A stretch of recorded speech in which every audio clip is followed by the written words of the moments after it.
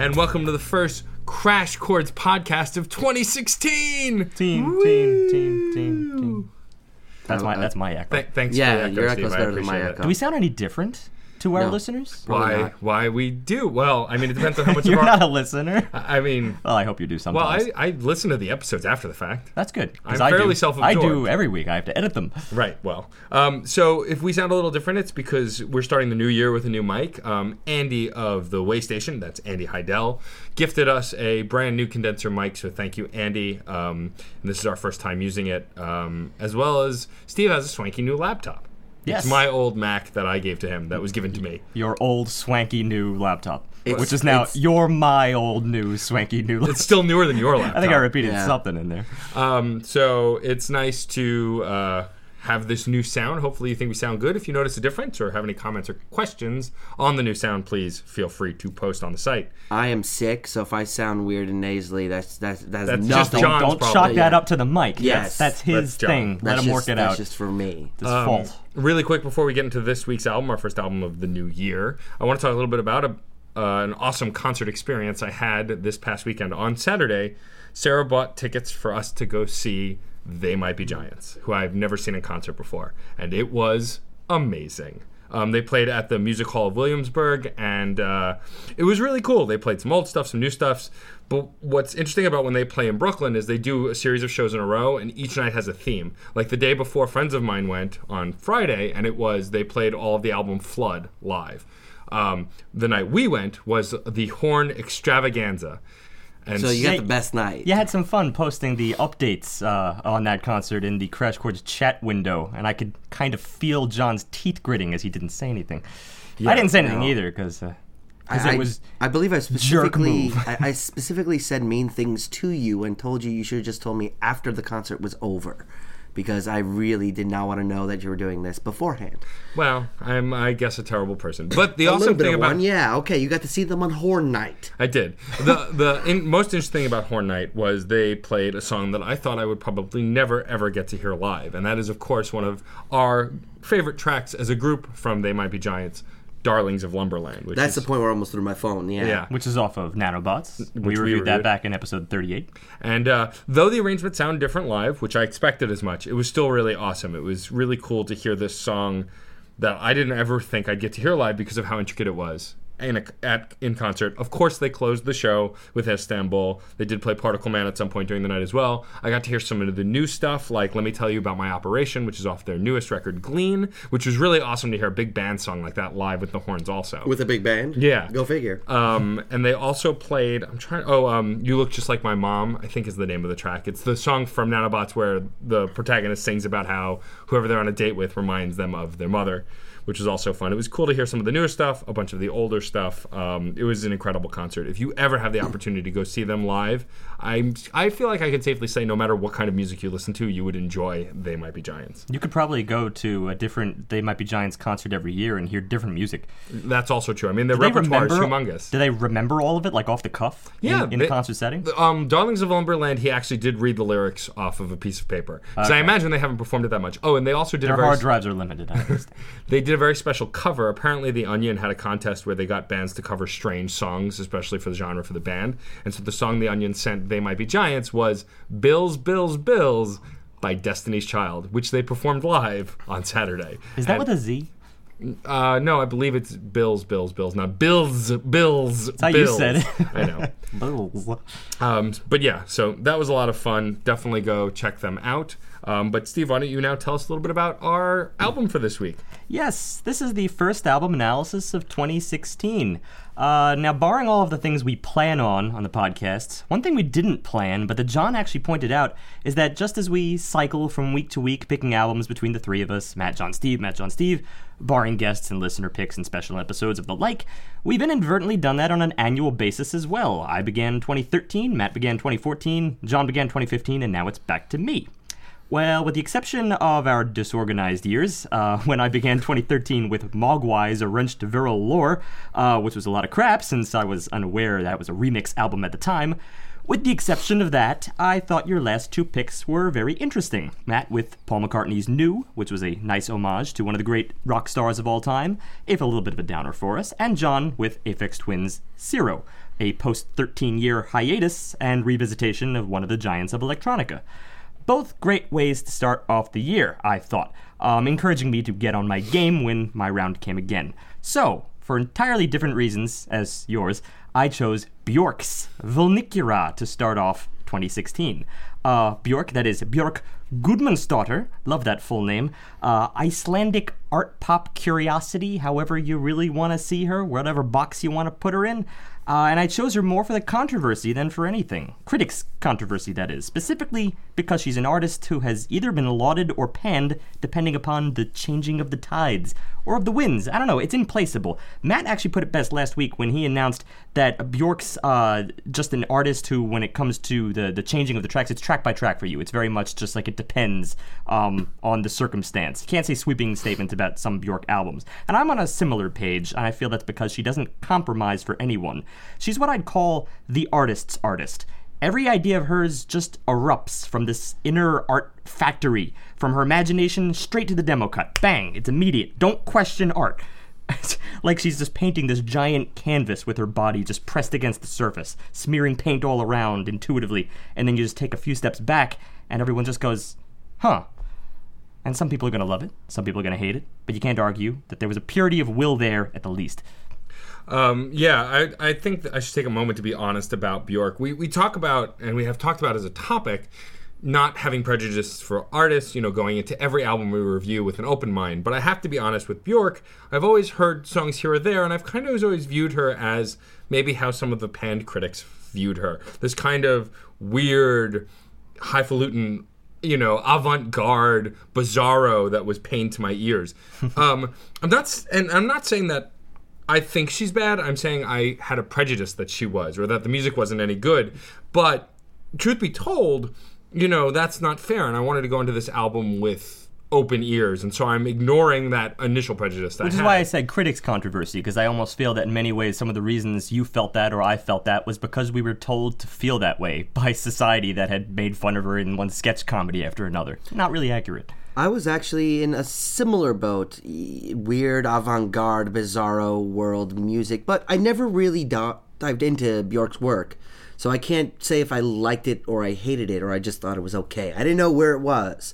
It was something that I never truly been exposed to on a macro basis. Like, I know I've heard Björk's songs, but I never really associated them with her. They were just background music at the time or something of that sort. Well, let's look at the artist's profile, if you will. A quick point of genealogical nerdiness on my part. Björk is Icelandic. I'll stress this again because appearances can be important in music, and I think as far as continental audiences are concerned, her ethnicity has really given her an aura, like a mythos, like she's rising from the geysers or of the volcanoes of the island like some elven siren girl thing. Genetically, she's definitely a little bit Irish, and of course most Icelanders are dominantly Scandinavian, but ironically with darker features than you'd expect from Scandinavians, taken from the super north Scandinavians, called the Sami, which immigrated from further east in Russia. Plus, she was actually thought to be a little bit Asian for a while. People wondered that, but it's more likely that she actually had an Inuit background, which I find more fascinating from a genealogical perspective, namely because if she is Asian, it's creeping in from both the east and the west at the same time over a 10,000-year span. This pan-Arctic genetic makeup. It's fascinating to me. She's also adorable. Anyway... Her parents were activist types, and although they divorced when she was very young, she grew up with her mother on a commune, and she got into music pretty early on, studied classical piano and flute, and now, of course, she plays piano, flute, harp, clarinet, harmonica, and she sings, and it's in her singing that she is most known. Her signature warbles and shrieks and accents, the phrasing, which comes across as odd to a lot of critics, as we said. I wasn't really sure how I felt about it for the longest time, but there is a consistency there that I think makes it very artistic. Now, as far as the bands that she's been in, she's also pretty prolific. She's gone from an all-girl punk band, Spit and Snot, to a jazz fusion group called Exodus, another group called Jam 80, to another group called Tapi Tikaras, which means something to the effect of cork the bitch's ass in Icelandic, and another group called Raka Raka Drum. And I could go on. Seriously, the list is endless. Goth rock band called Kukul, meaning sorcery. So much more. Ultimately, she did become the front woman for the Sugar Cubes, which is what launched her fame, from what I understand. And from there, her solo career. Which brings us Volnicura, a January 2015 album, so it's exactly a year ago now, quite directly about her breakup with Matthew Barney, who she was married to for about 13 years, from 2013. They have 2 children together, I believe. Yeah, it must have been pretty harsh for her, and you can kind of tell that within the first few bars of this album. It's not going to be all joy and sunshine. So, let's go to the first track of Volnicura, because this is electronica, classical, art pop all in once, and I'm excited to give Bjork a fair shake here. It's changed my perception of her in many ways. Track 1, Stone Milker. So Stone Milker, the intro track is about 6.5 minutes long. Get used to the long song times if you're in the long haul with us, because I think the shortest track is an even 3 minutes, and most of them don't get anywhere near that short. Anyway, this song opens with beautiful strings to start that are very quickly joined by Bjork's signature vocals. But something that caught me off guard initially when she very first starts singing is it's got this heavenly tone I wasn't expecting. Again, in my brain, I have this cliched look of her, sound of her, like when she was on Saturday Night Live, or, the live performances she's done that were very, avant-garde and weird. And here we're getting something fairly melodic. There's still a little bit of her general, her well-known warble in there, but it's very sweet. It's very beautiful, and accompanied by these sweeping strings really makes it really pretty for a start. I should probably also bring that in, since I was going into her background. She's 50. She's pushing 50 right now. I think she's 50 years old this year. It's weird, even weird for me to think of Bjork that way, because I think of her just as being so young. I feel like she looked like she was 19 for so many years. It's hard to feel like she's been in the business for so long. And yeah, as a result, by the time I got this album, you forget that she's had a lot of experience under her belt. Of course, she's still just as impulsive as she always was, but I distinctly picked up a lot of musical evolution just from the flow of this track and the flow of the way she divvies up sections. I don't know how it was divvied up between like what she did and what the people under her name did, because there's quite a long list of collaborators in this album. I won't mention all of them. A lot of them have Icelandic names, so I'm avoiding them so I don't have to pronounce them. That's the ticket. But the one thing that stayed true, just from my at a glance look at her, is her vocals. She still sounds exactly like she really always seemed to sound to me. What? It's her voice has remained very pure and very childlike. That was the one thing that always struck me from what I heard of her. Very much a wonderment kind of a voice. You almost feel like she doesn't quite know what she's saying at times. And it's that promotes a very endearing quality for her. And a very true quality in her vocal work and her lyrical work. So when she says something like, just the first line, a juxtapositioning fate, her pronunciation and just the range on her voice is, I don't know how else to describe it, but it's like she's saying the word for the first time. Well, the funny thing is the range is actually, I feel, very narrowed. The range is just somewhat, mid-alto, somewhere in there. She doesn't do a lot of, like, the shrieks that I described early on here. It just kind of sits in somewhat of a safe land, but I do agree with you that in terms of the pronunciation, it's a bit odd. That's addressing the obvious here. The quality of her voice, it owes itself partially to the accent, of course, although I believe she's been speaking English for quite a long time, so it's not really a barrier to me. But it comes across maybe as a little bit of a barrier, because it's the kind of thing that someone who didn't speak English, who might not grasp the nuances of English cadence, might do. But I believe that it's thoroughly an artistic choice and has been for a very long time. She's forged this style, like you said, a long, long time ago. And I believe it's to capture a kind of moment-by-moment breakdown, especially considering these lyrics, considering it concerns a breakup. She's coming from a broken place, and maybe this is always kind of what she sung about a little bit. I don't know in every instance, but it has always been her style. What I like about this track is as it moves, when we go from that beautiful string and vocal intro, about a minute in, we get this percussion finally enters in with, and it's kind of like a thumping bass percussion, probably electronic, though it could be an actual physical drum. And that adds a kind of almost hollowness, like a cave-like feel to the song. You know, maybe not feeling completely like in a cave, but maybe internalized almost, that maybe where that hollowness is coming from. It's hard to really pinpoint. It's a wet atmosphere. That's kind of what I feel like. If it's a cave, it's going to be a damp cave. I actually, the internalized argument is something I definitely want to explore here, because it does have a very echo in your mind kind of a quality. It's muffled, it's underground, but when you pair it with the strings, the strings themselves aren't echoing, but it feels like they should be.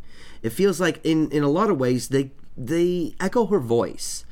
They sort of play around in that respect. You're getting a different kind of context with the percussion, but instead of it just complementing, now it seems like the strings are really just paralleling and reinforcing the message she's getting across. Well, let's not make the sweeping statement about the strings, because after all, there are like three different components here. Starting off with the upright bass, which in the very beginning of the track kind of takes us through this passacaglia, sort of the repeating bass line, and then after that the violins enter. So far, very, very mournful. And then it's the main element that I feel is almost so secondary to her voice. Or I say so secondary because actually I think it's almost primary.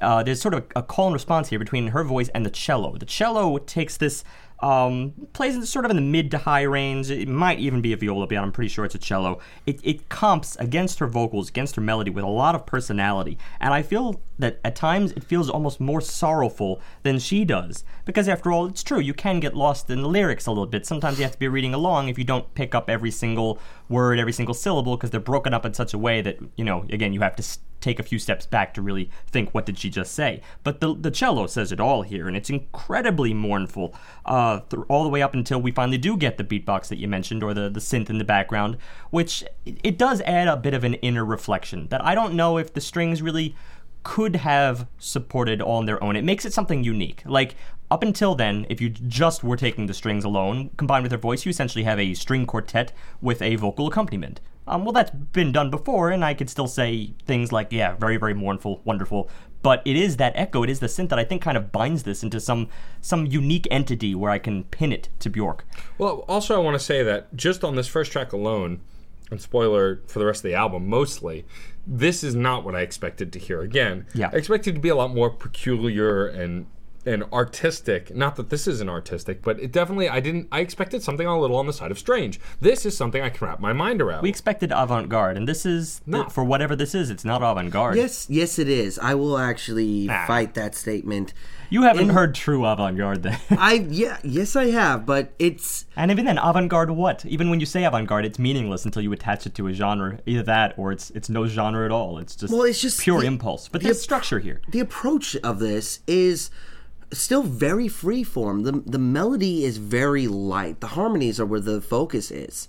The rhythm itself, the percussion itself of this track is also basically just that simple little beatbox.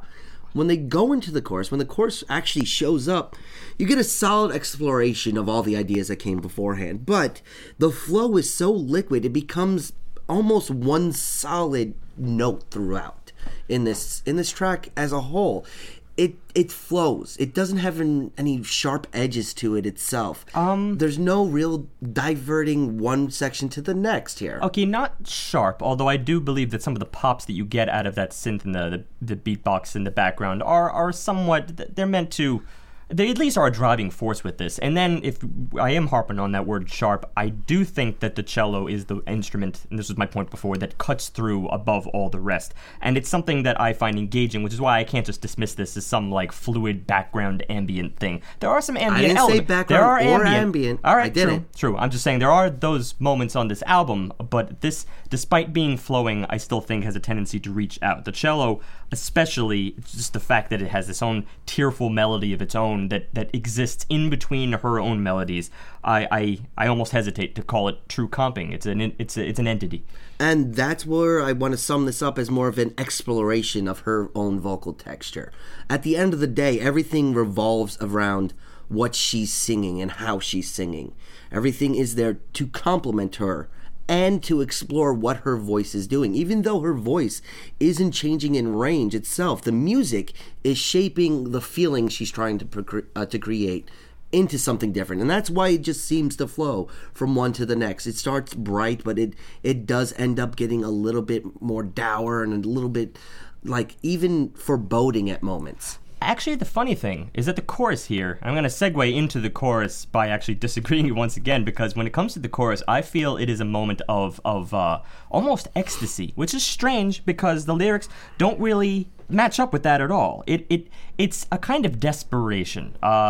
Ecstasy maybe because the desperate quality, the things that she seeks, it would probably be ecstasy. The lines go, "Show me emotional respect. I have emotional needs. I wish to synchronize our feelings."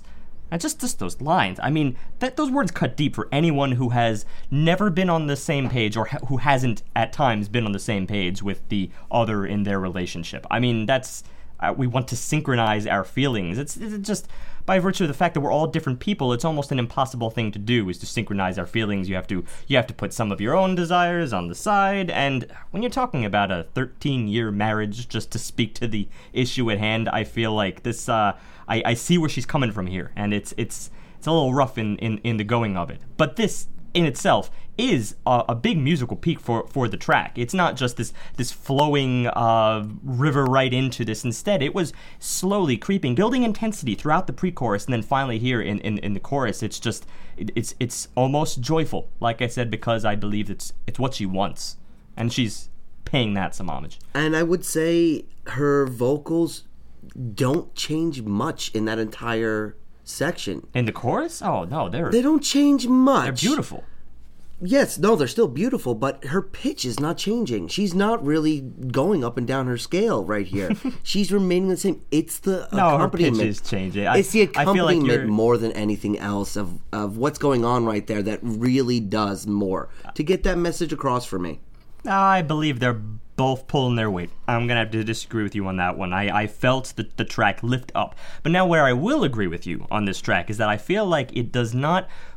Following that chorus, I feel like I kind of got lost in the decay of it, or in the return to the verse, because I didn't once again pick up on the flow of this track or the overall arc of it until we got to the second chorus. And I was like, well, there's that moment again that I love, but hadn't we been in the chorus? I almost thought that she had just dragged it out, but she did definitely return to a verse. It was just indiscernible to me, which I guess did make the verses a little bit weaker in context, but that's just about, that's just the flow of a track. You reach your peaks, and that's once you reach them, then it does kind of diminish the rest by contrast. It's still a journey that I feel she needed to have. I mean, the whole track is, when it comes to fruition and completes at that 6.5 minutes or so, you kind of get the sense of a sine wave almost. I can't agree that it's like one solid block. I feel like it's more that it has ups and downs. It flows, but it comes back on itself at the end of the track. While I wasn't tired of it and I enjoyed the track as a whole, you could tell that it was coming back on itself, and it was more or less doing this sine wave where it would go down and then come back up and then go back down, but they stayed kind of within the same range. But it does reach a particularly low point. Well, I guess still maybe you're right about where you were in the beginning, because of the fact that the techno portion, the synth element is reduced. It reaches this kind of pure string section. It almost, again, feels just like a pure string quartet for a while. No synth, no beatbox, no nothing. And it feels especially mournful right here. Really slow going, dragging out each and every note. It's around 5 minutes, 15 seconds or something like that. And it's this rock hard, ugly place I feel like she's sitting in and the track is sitting in that sends the message home. Well, what I think is that instrumental that was mostly just strings. The song started with strings also, but in a higher place. So it's kind of the extreme opposite ends of where the same track could go. Gotcha. All right. Well, let's go on to track 2, Lion's Song. This one is only different. 6 minutes long instead of 6.5 minutes. Yes, we get it. We have longish songs compared to our usual fare. So this starts with only vocals, and it's got an echoed doubling, which sounds like has a vocalizer on it too, or some kind of effect. It's 2 singers here.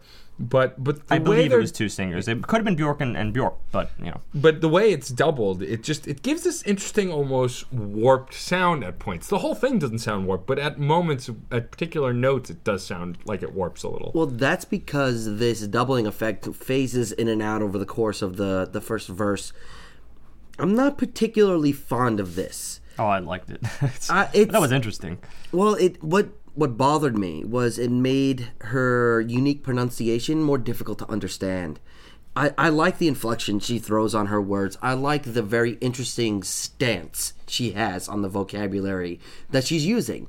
Well, but here it's just a little bit too hard for me to follow. It's just a little bit more effort that I want to really put into to understanding what's going on. Well, if you're just talking about the intro here, I think that's a little bit harsh, considering it's purely it's a sound art thing that she's doing. I don't think it's really quite time for theme and lyrics yet. Of course, she's saying things. She says, maybe he will come out of this, maybe he won't.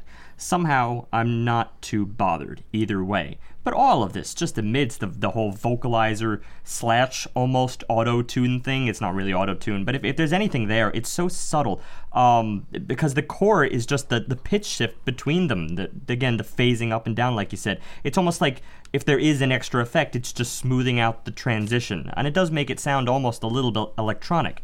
Very unique, though. Almost comes across as jazzy for that duration.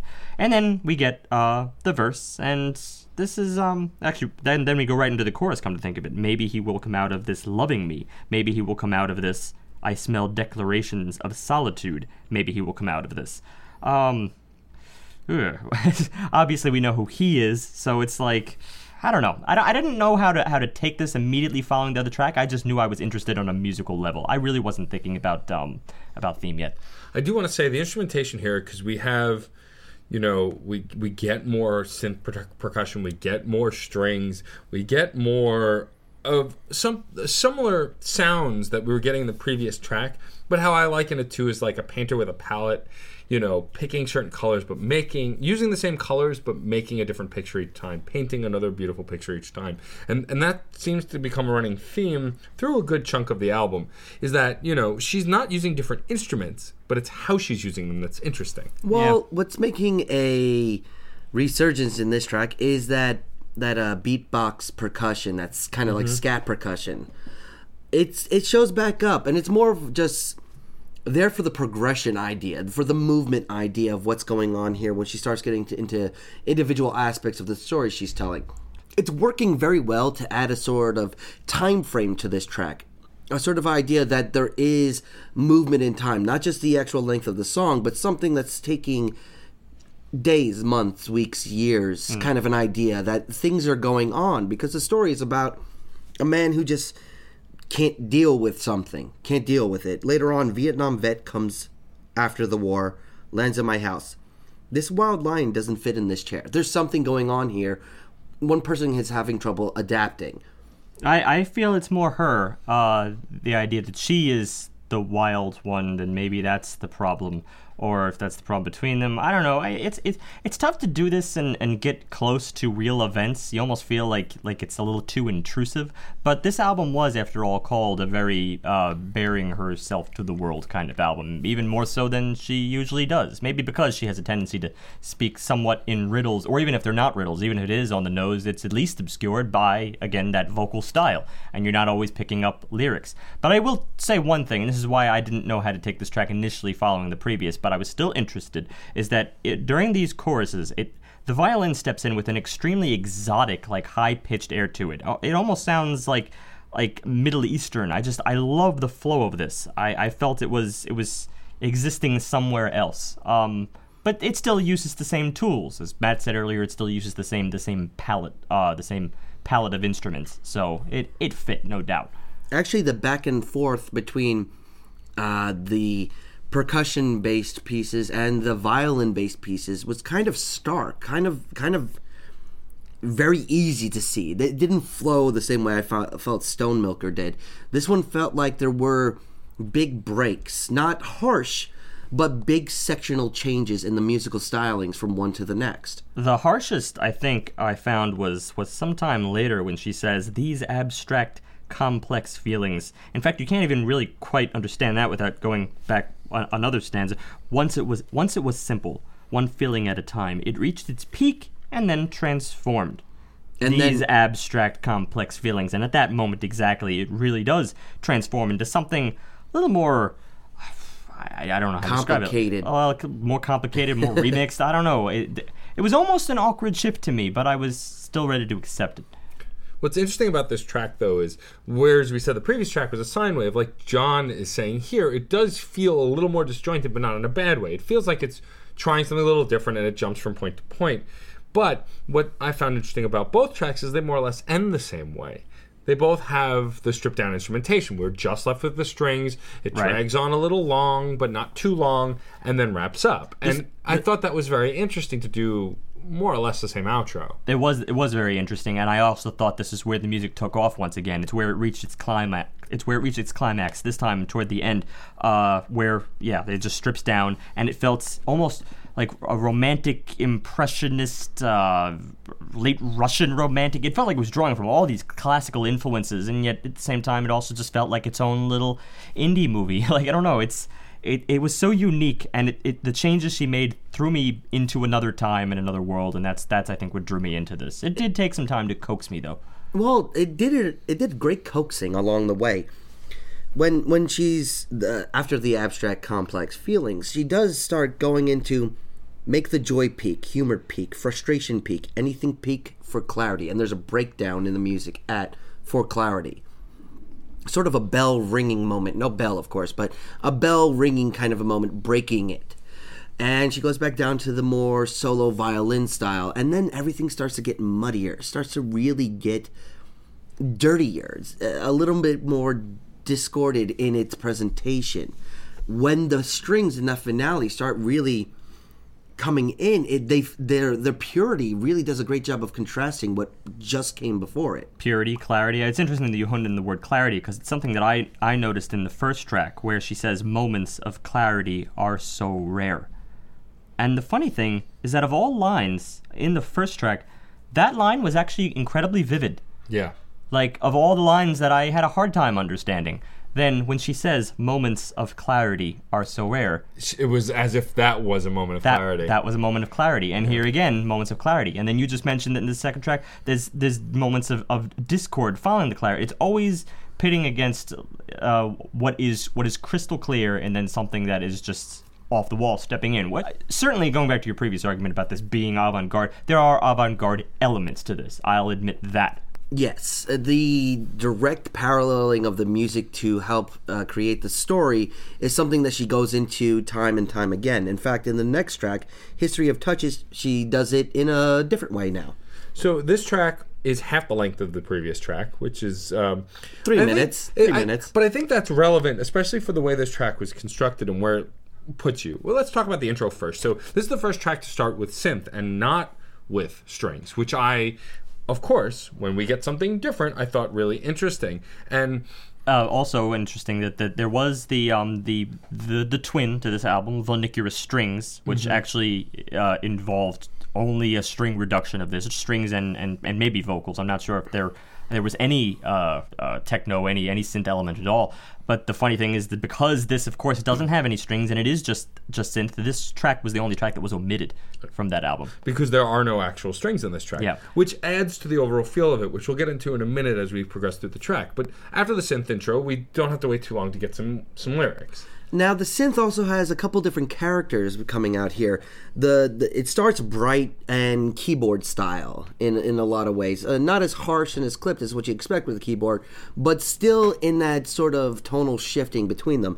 When her vocals come in, there's a more bass-oriented sound that's really doing a lot to parallel her directly, to really just work completely in line with her vocals. But even more interesting than this to me, and because this track is one that I was liking this all the way up until now, and then this kind of just took off here. But it took off for strange reasons, because by all intents and purposes, yes, it is a little bit more reduced. The synth is overall, it's not as varied, except in one way, and that's the rhythm. The rhythm, it approaches... In the background, behind her vocals, it's so stuttered, so stifled at times, you can't place a rhythm on this. So you can, but it really is purposely trying to evade you. It's all tuplets and hemiola, and the percussion is just driving it along. And then, at around 33 seconds, this whole thing just dips down, and this is where you get a little bit more texture. This is where the low element reaches out. This is where the bass steps forward, just as she says, "Naked, I can feel all of you." Because one thing about this track is, if there was an album, whether there's a track on this album where she just decided to bear it all, the love that was there, the sensuality that was there in this relationship, this is the track. It's called History of Touches. Again, married 13 years. Clearly they have a sensual history, whatever. I wake you up in the middle of the night to express my love for you, stroke your skin and feel you. Naked, I can feel all of you at the same moment. I wake you up in the night feeling this is our last time together. Therefore sensing all of the moments we've been together, being here at the same time, every single touch we ever touch each other, every single fuck we ever had together. It's in a wondrous time lapse. With us here, at this moment, the history of touches, every single archive compressed into a second. All with us here as I wake up. As I wake you up.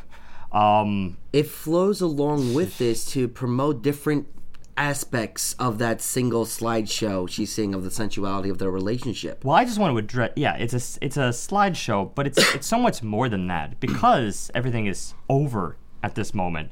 It's almost like that last moment that you were together. The last moment that you were together, which, as he says, compresses every single thing, because that's what you remember and that's what you hone in on. So, of course, it is becoming the deciding factor for, again, a 13-year relationship. That's a long time to just compress in a single moment. So, of course, it's going to be so weighted with emotions that are probably living with you maybe for the rest of your life. I don't know. That's a depressing take on it, but it's probably true.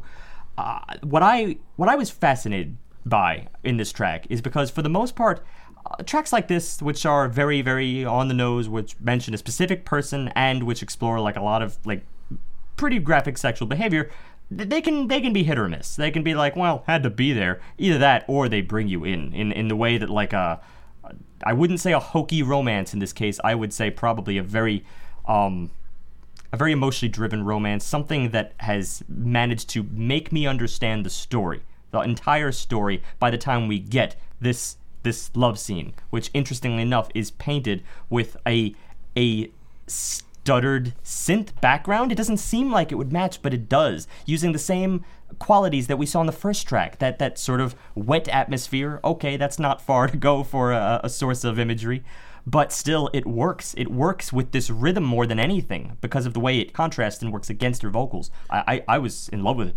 But what I think also that is really interesting about, while the lyrics are very sexual, and it should in a sense feel warm because of the heat of passion kind of a thing, the lack of strings gives it this chilling feeling. Like it feels cold, like you're out in the cold, and that, I think, is foreshadowing that feeling to where this leads. The fact that eventually he's gone, eventually that warmth is gone, and I love how the instrumentation alludes to that, even though the lyrics haven't gotten there yet. Actually, I would argue that the bass that completely follows her is that coldness in her voice showing through. Oh, absolutely. It's the coldness of her character, and that is one of the best little, like, oddball pieces I found in this track.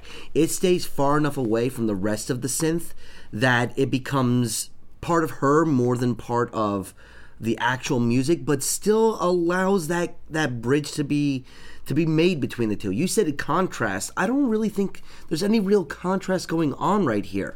It contrasts in the sense that it feels like a kind of heaving, like breath that cannot quite be controlled because it's in the heat of the moment. But I want to go back to one quick thing. I think Matt was actually on point when he mentioned before the fact that this is like that of a romance that's going to obviously end. Well, sure, we know that going in, but I think that's why I understand it on a cinematic level, because when you think about all of the best love scenes, not the hokey ones, it would probably come out of a case where a tragic element will follow. Yeah, I mean, elements where this is not meant to last, because you're going to get something very heated and very romantic, and it's going to have some sad element to it to imply the fact that this is a momentary thing. This is lust.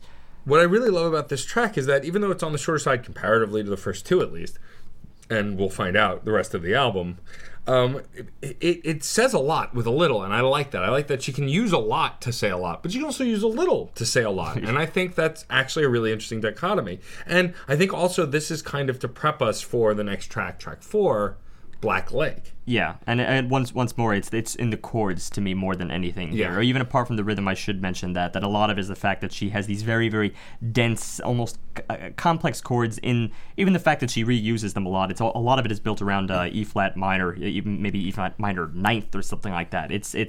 It was just gorgeous, and the whole time she's like climaxing on the seventh here. It's just lots of use of upper partials that I think made this track work alongside the rhythm and the coldness of it. So since you mentioned Black Lake, let's move on to Black Lake, which is probably the longest track on the album. It is. So this is track 4, and it is 10 minutes long, a little more than 10 minutes. But what's interesting is how it starts. Considering how cold the previous track was as a whole, this one starts off with a very soft string sound that feels very cinematic. We've had cinematic moments. Steve was talking, even the last track felt like a very cinematic lovemaking scene, but here this felt more like sweeping cinematic. And of course, soft strings will do that. I mean, we talk about it a lot. Whenever anyone features several strings together, cello, violin, upright bass, they create a very specific sound that's familiar to that. But the interesting thing is it's not orchestral, and that's the thing. Yeah. When you say cinematic, it almost implies that there's going to be an orchestra there because it's just that grand. But instead, it's more reduced. This is almost like a minimalist approach.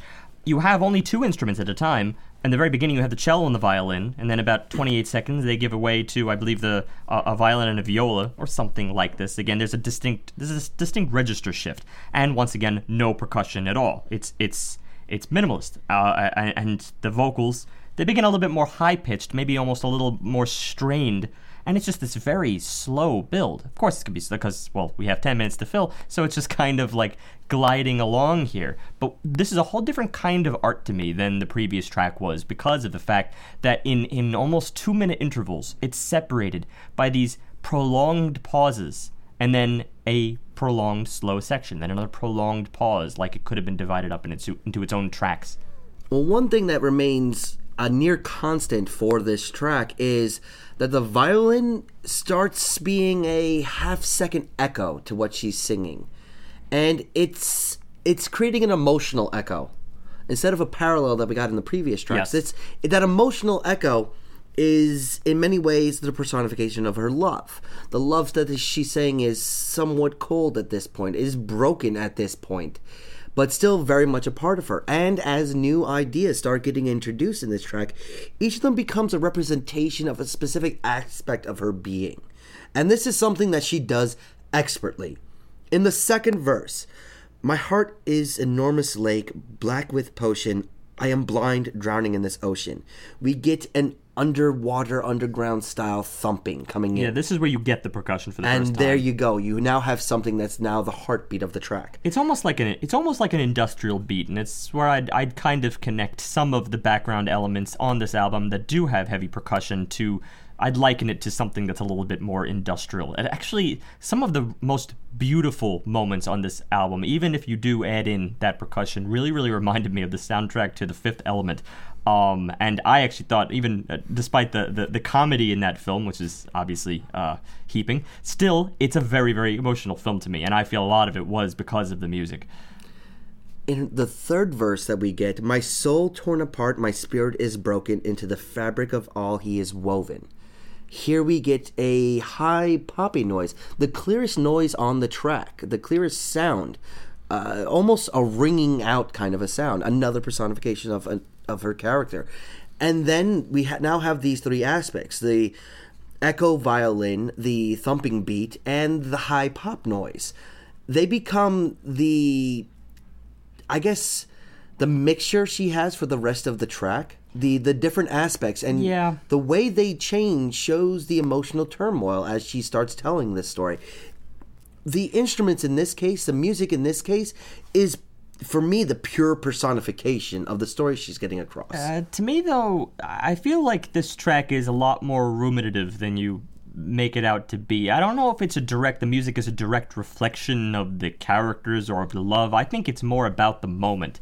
And I think each layer is almost a layer of scorn that she's feeling. I feel like if I was going to equate instrument by instrument, to a level of the theme, I think that is really how I would go about it. Because this is the track of a woman scorned. Our love was my womb, but our bond has broken. My shield is gone, my protection is taken. I am one wound, my pulsating body, suffering, being.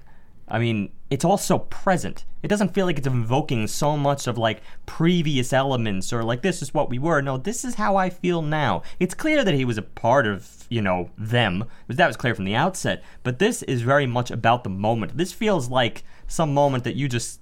you're getting drunk alone. That almost feels like this. A black lake, that's what you're staring at. That is what is in your mind at the moment. But, black lake is your soul, man. Yeah, all that.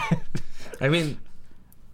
But I would argue this. When you start getting past those first elements being introduced that I just talked about, she starts talking directly to him. She starts using you. It goes from I, mine, yes, me. You fear my limitless That's emotions. when she starts actually changing the emotions in the instruments. When the bright synth, the poppy synth starts to leave, she's getting very deep and dark when she's speaking to him. The percussion undergoes a couple of changes that get a little bit more heated in its style. But even so, at the same time, I almost feel like this is a rhetorical you, like the kind of thing... No. This is her calling him out directly. But it's not... No, but it's not like a letter. It is a letter that you would write that you'd never send. Which is why it's all internalized ideas. Her heart, her soul, her mind. This is what she's talking But think from. about the musical flow of this. This isn't something I feel like she'd ever say. I mean... This is you said it yourself that the gaps between these sections are like a long intake of breath. This is her working it out, starting. But that is why it's ruminative. Exactly, but I'm also saying it's her. She may be yelling at a mirror, not to him. I'm not saying she's talking directly to him. Okay. I'm saying she's working through the problem at him. That's all I'm saying. By the end of this That's all I'm saying, because you're yelling at the mirror, and these are the kind of lines that you get, the kinds of things that are so scorned. Listen to this. You fear my limitless emotions. I am bored of your apocalyptic obsessions. Did I love you too much? Devotion bent me broken, so I rebelled and destroyed the icon. That is taking someone down from their pedestal, when at the same time, everything that led up to this led you to believe that, well, he is on a pedestal. He's definitely on a pedestal, but this is the thing that you have to say. This is the anger that needs to come out. Ironically enough, the music here is actually very reserved, relatively speaking. Yes, you get some more... heavier elements. One layer by layer we build up into this like straight up techno section. Later on by 4 minutes 40 it is really straight up techno. Ironically enough, it's really catchy, come to think of it. It has pep to it. I interpreted this as a kind of not necessarily losing one's mind, but I don't believe there's a lot of control to be had here. Especially it's with the mental bender. Especially with this sort of trailing off nature of each compact idea. Yeah.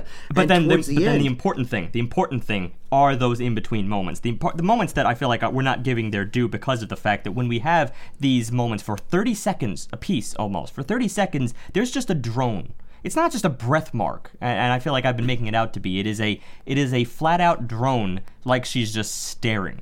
Almost to... No vocals, no nothing. Just the drone of the existing synth work and some of the strings, and she stares... To try to bring herself back to the next paragraph, like you're writing the letter that you will never send, and your pen is paused for a moment. Damn, I was going to make that same metaphor, just builds and builds. Well, clearly we've done this a couple times. That second to last verse gets heated. Her vocals aren't heated, but the music itself is heated. You have nothing to give, your heart is hollow, I'm drowned in sorrows, no hope in sight of ever recover, eternal pain and horrors. You're ending it with the word horrors. Okay, yeah, she's personifying this, and that's why I really don't like the final verse of this track. I thought the final verse of this could have been maybe shortened, just because, at 10 minutes, maybe I got the trick. I feel like after 8 minutes it started to crawl a little because we'd gotten the point, but moreover...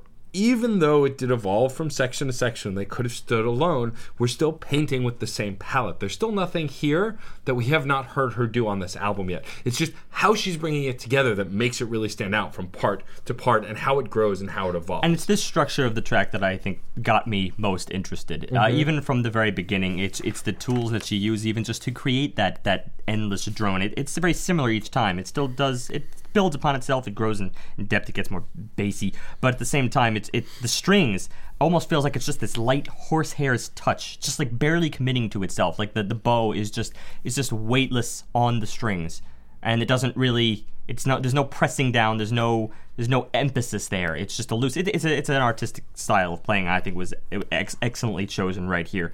But that final verse being very metaphorical when previously she was so concrete in her ideas, and it seeming to be a little bit more, I guess, happy-go-lucky in a lot of ways. She sort of got some cheer back that she really did not have in the previous section.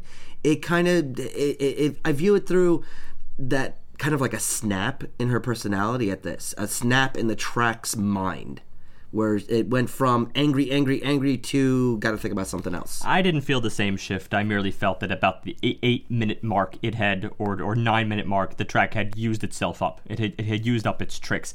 But otherwise, the fact that it had me to 8 minutes was pretty phenomenal. That said, the lines in that last paragraph, I thought, the last stanza, I thought were very interesting and did kind of sum up her desire with this. I am a glowing, shiny rocket returning home.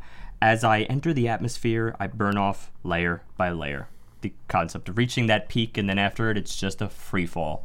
It was an excellent way to sum up this track, even if the music had worn on me by the last minute. So let's go to track 5, Family, which is another longer track. We have about 8 minutes and 2 seconds here. Something like that, yep. I was quite fascinated by this track, even for most of that duration, considering the other artistic style she chose here, and that was just, it sounds deranged. The drone is almost constant, first of all. Yeah, it had like a almost soundbite quality to the beginning of it. It was very kind of, this was definitely heavily synth and techno influenced in the fact that it's sound bites and tones, and it almost sounds disparate and disjointed. More ambient in the beginning, but it's that waning, that waxing and waning of the drone that had me most fascinated. Just sharpening it a little bit, flattening a little bit. I couldn't even pick out a tonal center until around a minute. And her vocals are a little bit more accented. They're not as laid back or sleuthy, whatever. Is that a word? No, I don't believe it's a word. No, okay. But you should take advice from me. It's not almost in and out like you were saying, Matt. It is out of tune. She really is going for between phrases here, going for like a weird place in between A's and B's and C's and D's. It's supposed to feel disjointed. It's not. It doesn't feel that way. It is that way. Well, it is disjointed. Yeah. At one point, I start to actually hear a warble effect going on some of the lines, some of the longer string lines and longer synth lines, where it feels like it's oscillating a little bit off key, off That's center. what I'm describing. The waxing and waning of it. It's a little bit sharp, a little bit flat. It almost feels like it's based around these little semitones, quarter sharps, quarter flats, that kind of thing. Whether they were just sort of directed. The string quartet was just directed to improvise on that, or whether they were written verbatim, I have no idea. A lot of this feels very, very planned, so I'm not really sure. That said, I didn't really think there were as many stark changes, I think, in this track. For at least for the beginning. The whole beginning of this is so slow. The build-up, everything just slowly rises. And again, the only thing you're left to dwell on really is just those sharps and flats, like everything just being a little bit off. But that's pretty neat when you consider the fact that this is another track of uncertainty. Is there a place where I can pay respects for the death of my family? Show some respect between the three of us. There is the mother and the child, and there is the father and the child, but no man and a woman. No triangle of love. It's really dark. Oh, it's dark. Also, it's an interesting turn because she decided to invoke the family in this track called Family. Yeah. Which seems strange given the album. Well, it's strange.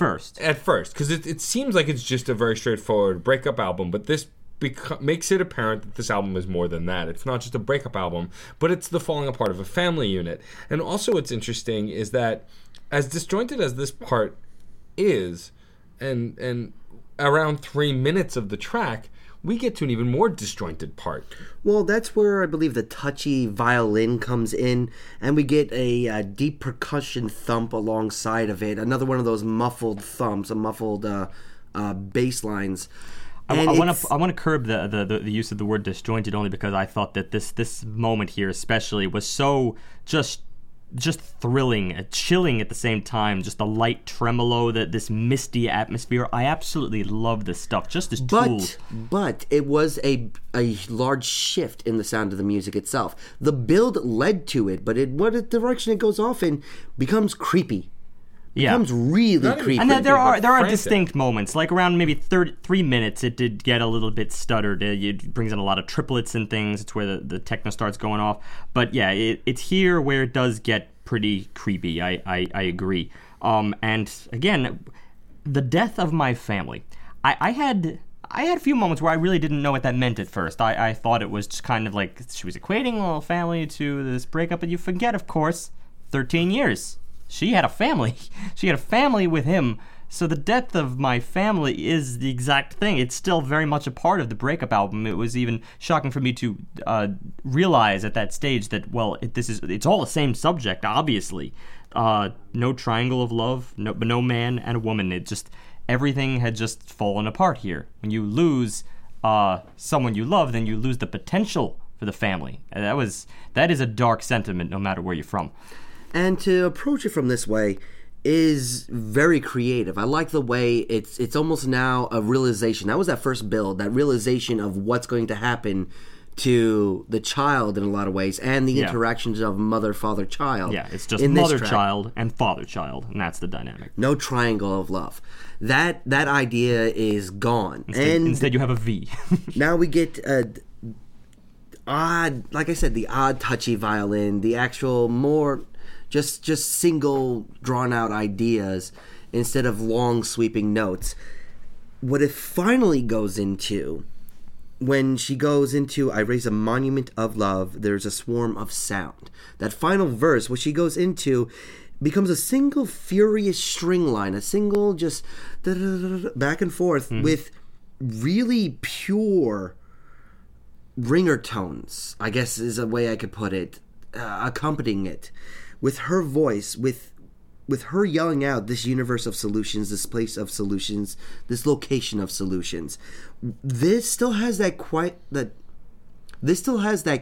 little quiver, that quiet little out of tune sense that the previous parts that is a constant throughout the track. But this becomes more, her emotions are bleeding into the music causing it, as opposed to the music creating a setting. When she starts yelling, the music reacts to it. And these are which lyrics? At the end, this universe of solutions, this place of solutions. When she starts talking about solutions to this problem, she's fighting against the music, and the music is being cowed. I remember, and this was just a little before the end of 6 to 7 minutes. I was entranced by this thoroughly. It was sort of kind of honing on an F major 7 a little bit, but still with the topmost notes just bending subtly, even a little bit. Maybe even a little more so than they were at the beginning, but not as disjointed. Still feel like it was more consonant at the time. It just the undercurrents gets more and more. It fuels her in a way. After all, the universe of solutions, this place of solutions, this location of solutions. She's invoking the universe. Whenever you invoke the universe into something, her whole world is just shifted upside down. It really drives the point home. In many ways, I almost didn't need the lyrics for this track. I felt like a lot of this at this point, even up to track 5 in the album, was just driven by the music. I was in love with this. So I will say that Family is the first track on the record that felt like what my stereotypes and preconceptions expected, both musically and vocally. And the next track as well, Not Get, which, don't be confused, is actually one word, not two. Not Get also fits that bill. What's interesting about Family, really quick to wrap it up, was the shifts it still makes. Even though it had that soundbite beginning and then that more frantic kind of middle, and then it opens up at the end, it's still the song pieces felt disjointed and strange, and so did the whole of the track. And I think that's what kind of gave it its power to me. I don't know that I loved it per se, but I definitely found it interesting in its structure. You're talking about Family or Not Get? Family. Actually, and then Not Get is even more so than Family was. I'll agree. Not Get does go a little bit further into that avant-garde style. I was able to really look past it for Family, and it had to do with the chords, it had to do with the voicings, because I was able to see the brilliance behind that and how everything was just, it was so, I feel like in some ways she's she's really in love with the moment, and you need to pick apart moments on this. The overall flow, it's really hard to see the arc of this track, and maybe that's the only problem with it. It's hard even to define the arc, I think, on this podcast, and we've had a lot of experience doing this, and we seem to be struggling now. Well, if we're going to start talking arc, and I think I have it musically, I don't know, but emotionally, the theme and the arc of this Not Get is Crazy Town for Mom. So this is a 6-minute track, sure. A little shorter than the previous, but still on the longer side. And this is a really strange intro. It's just like screechy tones. It feels like almost like an organ grinder. Yeah. It just hammers out these almost chords and is playing around with intervals. I like that, almost chords. Almost chords, because it's more of an interval thing. He's playing around with thirds and seconds. So you get a lot of dissonance in there. Almost becoming consonant, but really hugging the dissonance. It can be impulsive throughout the duration here, but there is a logic. And this is the track where the shrieks really took off, which is certainly where I'd agree. It did throw me back to my preconception of what Björk was. But then again, I'm already kind of immersed in her atmosphere, so that's kind of all put behind me at this point. What I did not like about this track, though, and what I thought that maybe could have been curved back a little bit, is the impulsivity of the violin, this sort of like accent retreat. It got a little bit draining. I thought maybe some of the ideas here, I like the beginning idea. I like the organ grinder concept. I thought that maybe when the strings came in, there wasn't so much of the motif she goes back to wasn't as engaging for me. That was my only problem. But then other things took off, like the beatbox steps in and it's extremely dramatic. It's just hit or miss with this track. Well, what I thought was interesting about that instrumentation is as we get to the meat of the track, it feels almost more like a marching rhythm, or the cinematicness of it feels like almost either you're going to battle or it's like a cacophony, like you could say it like a circus almost. It's interesting. There's not a clear image for me with this. It's kind of wanes from one to another depending on the pace and where we're at. If Black Lake was the letter that never got sent, this is her actually placing blame and recrimination on what's going on. After our love ended, your arms don't carry me. Without love, I feel the abyss. Understand your fear of death.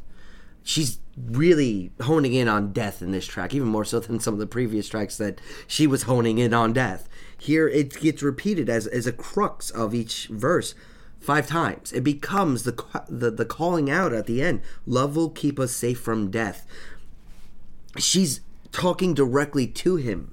This is that moment where she's just like, okay, we got to do this. We have to save her. We have to keep her safe. I don't care what came before us. This is that argument that the kid didn't quite hear, didn't get to see, because mom and dad were trying to work through something. Yes, the love is gone. I don't know where it's taking place, but this is the personal argument between the two of them. And this is her side. I didn't quite see all of that. I think, honestly, it is just a case of her actually going back on herself a little bit, where we had the Scorn. We had the track of Scorn a couple tracks ago, and here, most of it is really just saying, I can't deny you. I can't deny what you were to me. If I regret us, I'm denying my soul to grow. Don't remove my pain. It is my chance to heal. A little more of a positive thing. It's strange that took the avant-garde approach musically, but I understand the sentiment. But it's that ending. I will not forget this not get. Will you not regret having love let go? After our love ended, your spirit entered me. Now we are the guardians. We keep her safe from death. That's the point that I wanted.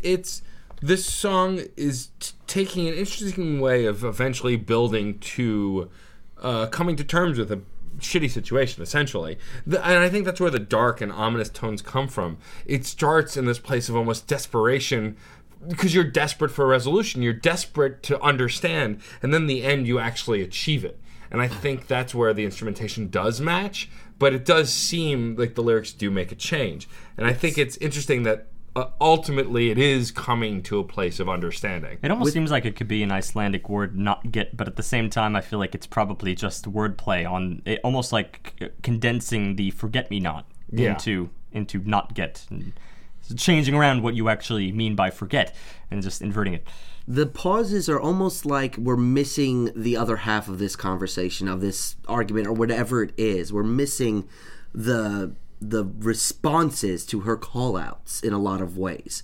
Because in between each verse, as we go along, like that tonal shift does tend to be a little bit abrupt. It does tend to really kind of hit you in the face when all of a sudden the circus is gone and we're in Dower Town, but then the next part the circus is back and we're going back and forth. We're getting just different elements, and it's all in that same definitely angry place. But at the end of the day, the conclusion really feels like this was some sort of like hashing out of problems. Yeah, I wouldn't say for a second that this track didn't belong on the album, but if there is a palette here, this is like at the ass end of the palette. Using those, it's like the fact that the strings are not as prevalent here, or that's not the focus. It's just this is a very different side of this album. It's the more avant-garde. This is the more unusual some side. of the stuff that was less in the front earlier on the record and pushing it to the forefront and kind of dropping the other stuff. Yeah. All right, well, let's go on to track 7. Adam Dance. Another fairly long track. 8 minutes. 11 seconds. You got the minute, I got the second. That's teamwork. This is interesting. This is So it starts kind of, I don't know. I said the song prances almost. It felt kind of plucky.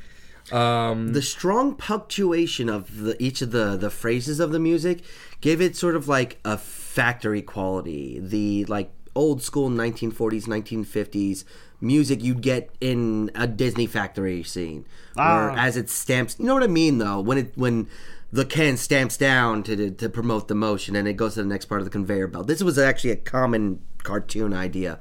I know the visual you're trying to bring up. I just didn't have that association here. But it's the idea of that round, the way it rises and gets hard at the end, really does have that kind of repetitive over and over and over. The same sort of idea of being stuck in that loop, being stuck in that belt, doing the same thing over and over again. Okay, that makes a little That's more where I was sense. going. That makes a little more That's where sense. I was going. I wouldn't say cartoonish, but I'd say it is more uplifting, and that's for sure. You even hear like guys in the background just almost saying like "hey" at intervals. I think this has some dominant background male vocalists, especially in Part B, but that's later. We're not there yet. Still, I think they make an appearance here just in that tiny little soundbite.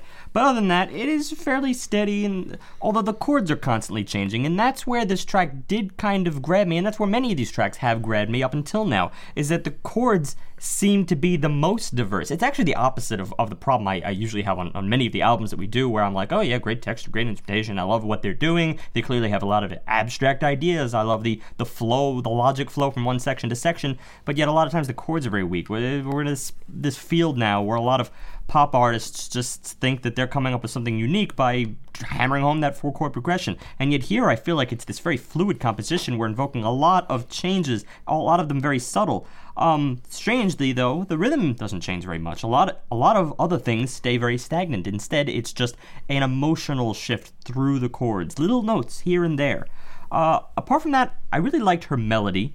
It always sounded like an independent thing that could survive on its own. That's another thing I'll throw in here this late in the game on the album. Is it something I have felt even throughout, that her melodies are something that are so strong on their own right, they could probably exist as solo pieces.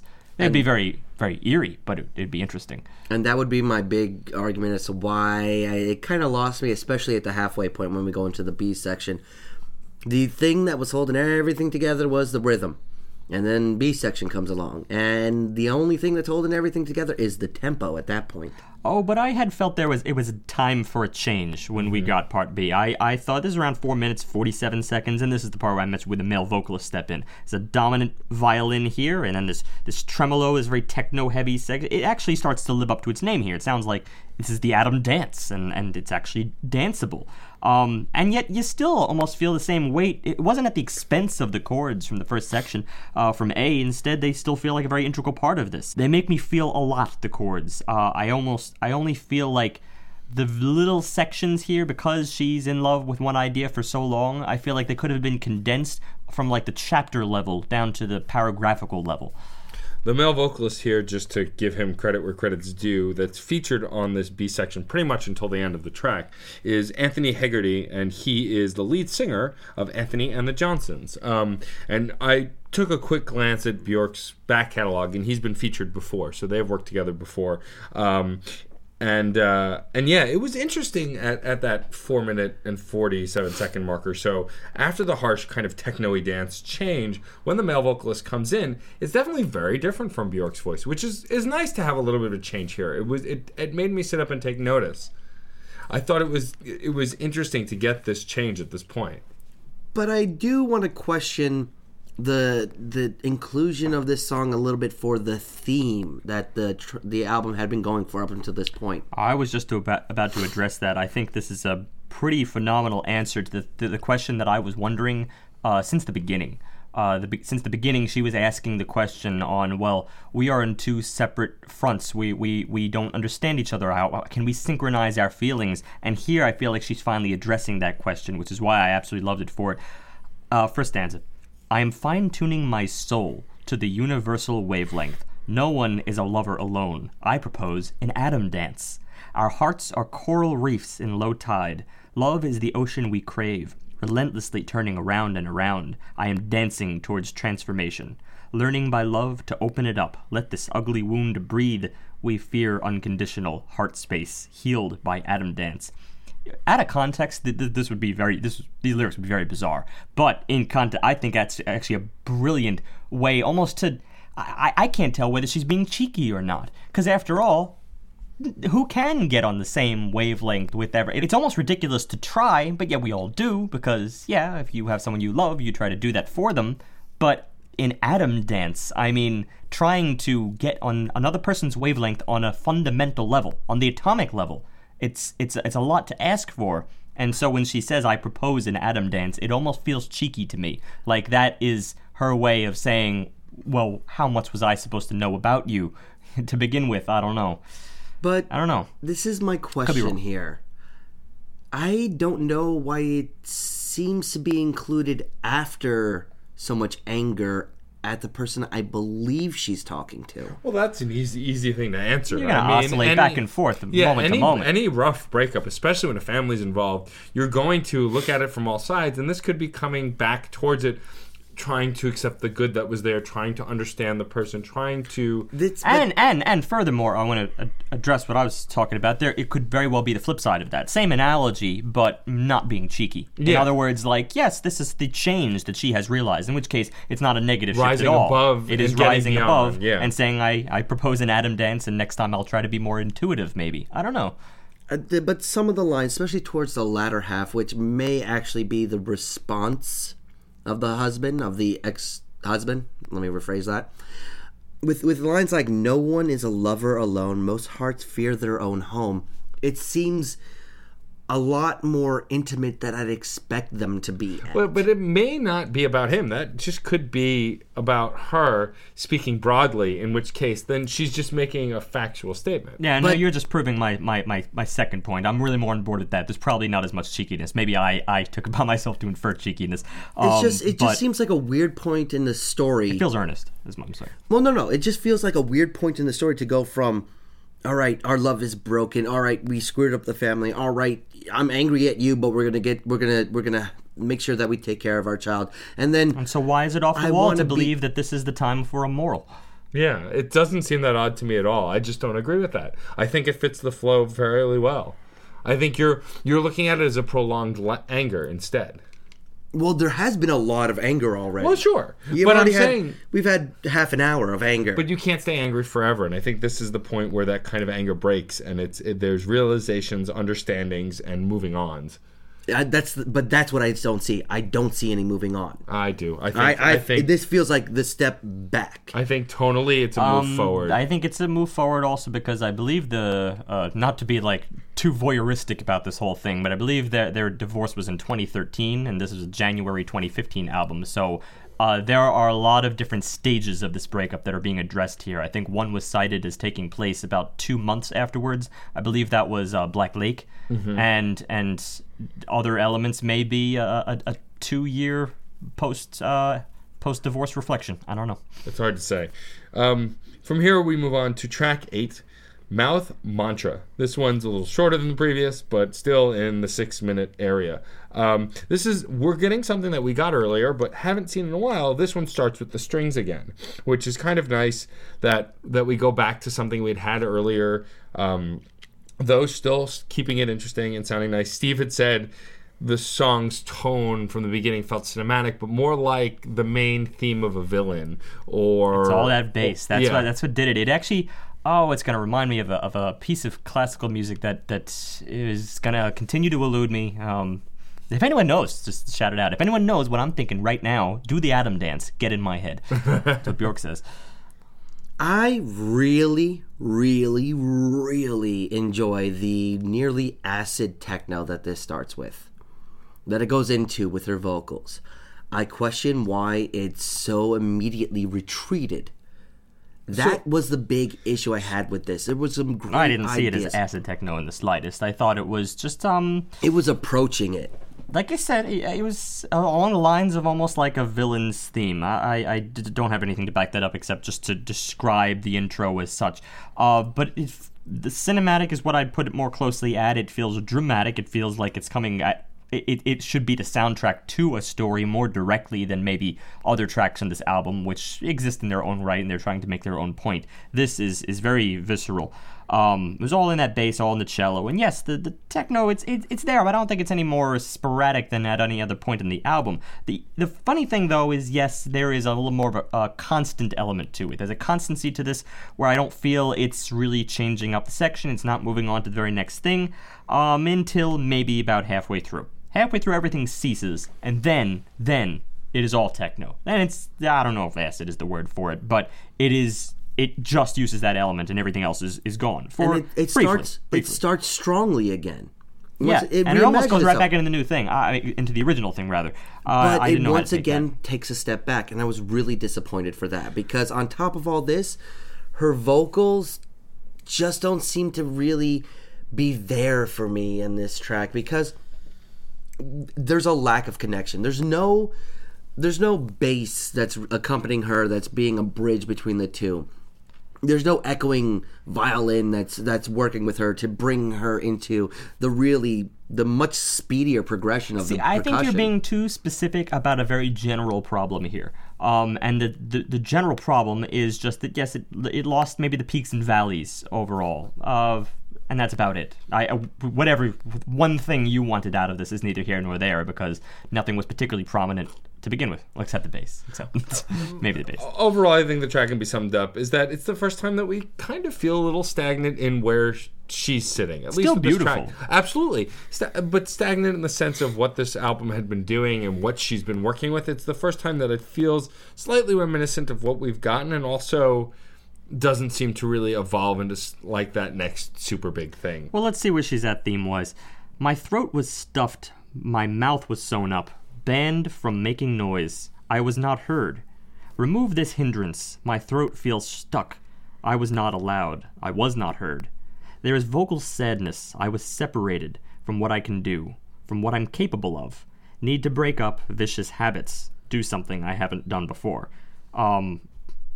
Pulling herself out of a rut. Yeah, it sounds like self-reflection and the acknowledgement of needing to do better. A little bit of writer's block in there, maybe, or maybe if it's not writer's block, it was life events preventing her from doing her art, or maybe she felt she couldn't discuss about this situation in as detailed as she eventually did, clearly.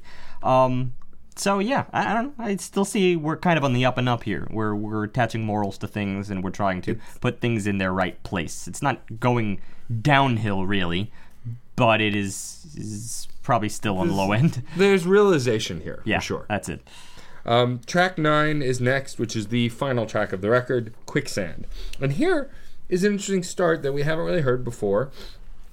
And that's what I kind of liked also, just to stay as we're going to the last track. There was a lot of diversity of how these tracks started. None of them felt super familiar in their early moments, which is nice to have that kind of diversity. And here's no different. We get a heavy synth percussion here that's unlike any kind of percussion we've gotten so far.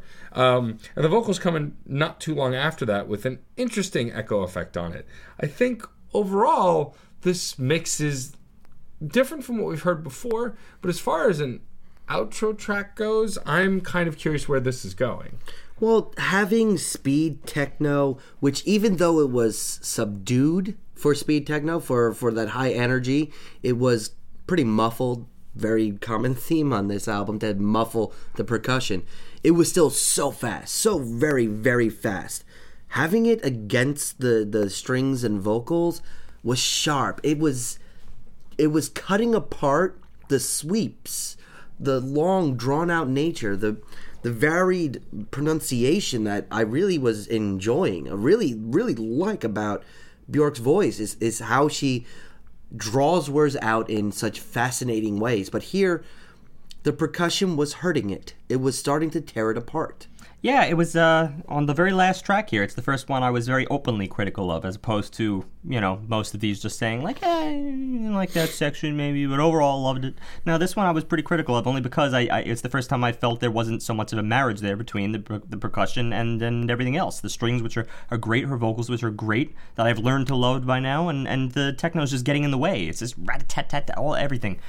So sharp, I just feel like nothing was left to flow here. And the track is called Quicksand. Is this right back down the rabbit hole again? Is that the idea? Is it a kind of madness? Let's look. Define her abyss, show it respect, then a celestial nest will grow above. When I'm broken, I am whole, and when I'm whole, I'm broken.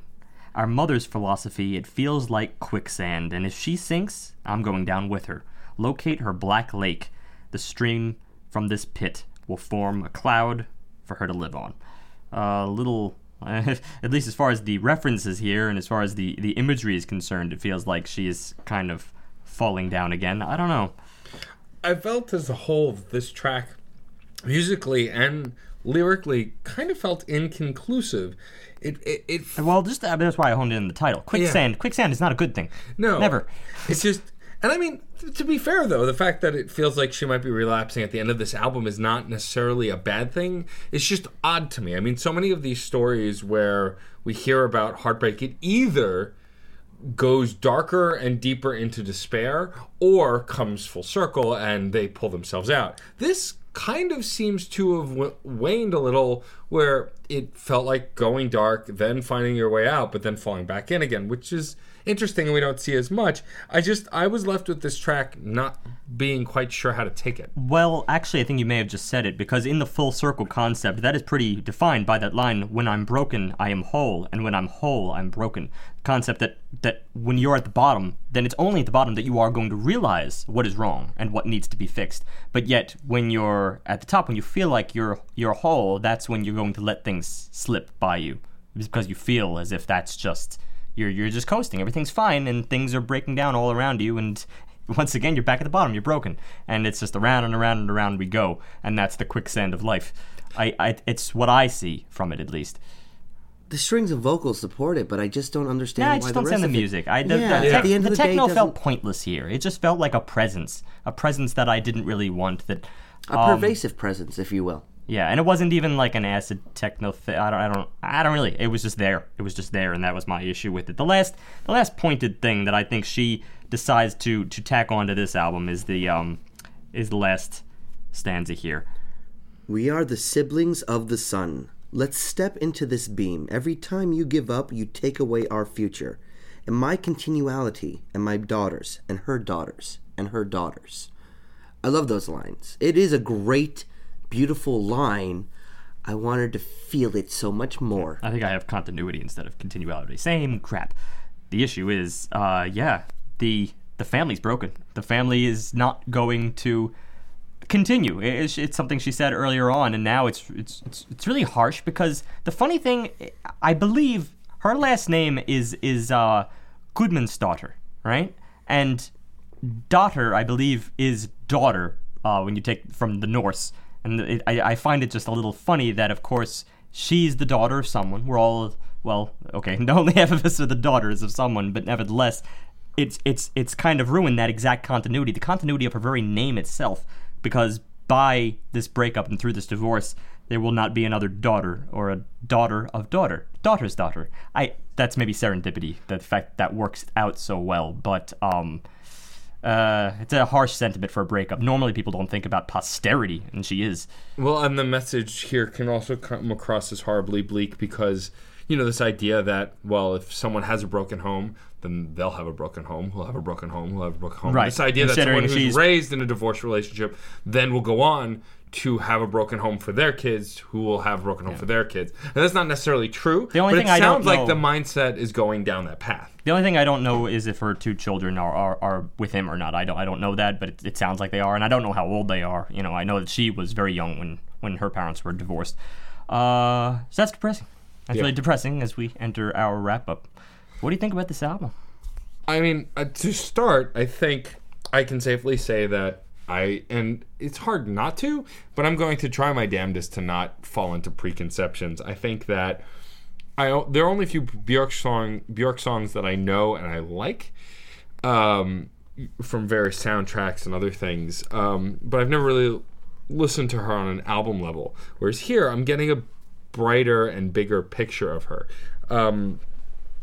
And I have to say, musically and lyrically, for the most part, I really enjoyed a lot of moments. I think that it's hard to digest whole songs here, and whereas with Flying Lotus we complained about either things being too short or piecemeal or the album being too long or whatever our complaints were, because there were a few of them. Here I feel like some of the tracks, even though they don't feel their length in the moment, I still feel are too long because I kind of just get lost in where I am in the album. Listening to it multiple times, I often found myself going, wait, what track is this again? And it's not because there was inconsistencies or because there was a problem. It was more just because the way it flowed, I felt like I was getting a little confused. I think that my favorite track on the whole record is probably History of Touches, because there's just so much emotion and so much palpable stuff in that track. And it's one of the shorter tracks. Ironically being one of the more minimalist of all of them. Yeah, but I got more out of it. Not saying I didn't get anything out of the other tracks. I think here, track 3 is where I can go, I got something out of the entire track. Whereas every other track on the album, it's like, I got stuff out of it here and there and this moment and that moment and this shift. I mean, undeniably, she's a way more talented vocalist than I ever, in my brain space, gave her credit for. I always, like I said, imagined her as like a caricature, very similar to Yoko Ono in this like warbly, kind of crazy avant-garde person. I hate to say it, but when I was explaining to my father who Björk was, I said Yoko Ono, but better. That's exactly how I put it. They're so not idea. Even comparable. And they're not. I know, but it's all. Like, I wanted to get across the idea of it's a very unique experience. You guys gotta see some videos of young Björk. Your whole world is gonna be turned upside down. But my point here is that I learned a lot about the artist here, and I'm actually intrigued to go back and listen to her work. I don't know that I'd ever be a huge fan of Björk. I think there's definitely talent here, and I like things here, but it's one of those albums where I recognize the talent and the expertise, but don't go out of my way to listen to this album again. I'd like to hear her earlier stuff, because I think I could definitely find specific songs that I like, just like there are specific songs here that I like. Wrapping it up, though, I mean, she's definitely a really good artist. There are really great moments, but this isn't a great album. It's a really good album that I enjoy. It's a 4.3 for me, because ultimately I cannot ignore the talent that's here and the skill that was crafted in this record. I don't think I'll really go back to it, but I guarantee I'm going to have to refresh myself at the end of 2016 on this record, because there are definitely highlights, at least in moments, transitions, and in talent alone. I think I've said this before. This may be my favorite album I'll never listen to again. It's not that it's not my cup of tea. It's that it is art. And honestly, if I listen to it again, I'm not going to enjoy it the same way. It's going to change in my mind, and I don't really want that to happen too much. When we go to the end of the year, like Matt said, I probably will enjoy it for completely different reasons. But there's a lot of problems here, and the problems are mostly because I see it too much as the art-oriented music as opposed to the enjoyable-oriented music. To put that in context, this isn't catchy. This isn't in any way going to be a pop hit single. It's a masterpiece of painting a terrible, terrible moment of her life. And for that, it's wonderful. But unlike some of the other albums that we've thoroughly loved, like My Brightest Diamond, St. Vincent, all these really like out there, kind of poppy oriented, really artistic pieces, here the story is completely linked to the music itself. I can go to My Brightest Diamond and enjoy a single song, and I can enjoy that single song in a variety of ways, but I can always get that first feeling out of it. Here, it's almost indomitable to try to take this on with a track-by-track idea, or taking out singles or something like that. You can't do it. It's too much trying to get apart the individuals. Yes, History of Touches is probably one of the most pointed points on the album, but it was only 3 minutes, and I think having it that concise and saying, yes, History of Touches is your favorite track, I would argue that that's belittling some of the other, in my opinion, more invested songs like Black Lake, like Family, even Adam Dance, which I didn't particularly like. But my favorite track isn't the best track. Not the same thing. So it doesn't belittle anything. Okay, I wanted that distinction to be made. Okay, it's not the year in review. Cool it. Well, no, I need for that. I need to see that. Like Adam Dance, I didn't particularly enjoy in the long and the short of it, but I found to have just beautiful and confusing and iffy and bad parts all meshed together. And I enjoy it for that, for it to be both terrible and awesome at the same time. That said, this really is an amazing piece of art, and for that alone, this is definitely higher than Mad. This is a solid 4.6. I have a lot of issue, but I enjoy that the issues are because of just me arguing with my own taste in many ways.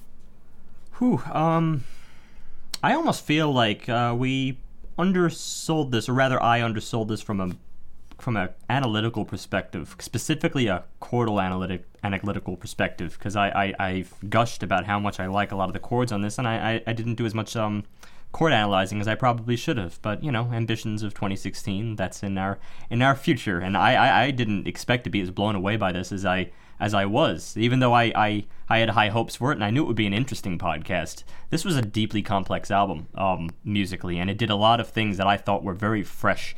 And it's interesting, John, that you mentioned My Brightest Diamond, because that was very much in my mind in some of these tracks, especially when she's going deep into that concept of trying to connect with another human being. There were several tracks off of My Brightest Diamond's This Is My Hand, which is just by definition is showing all of her cards and bearing herself to the world, and it was called one of her most exposed albums at the time, and now suddenly this is. And they're both...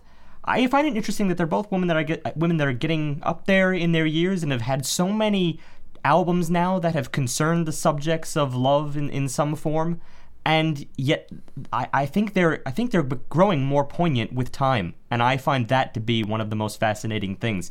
Maybe that's it, maybe that's not. Again, I don't know the entire discography of Bjork. I detect that there probably are changes here, and I also don't know how much is Bjork and how much is her crew, her backup here. The liner notes are heaping with talented musicians, and I don't know how many liberties they took. I don't know how much was composed by Bjork.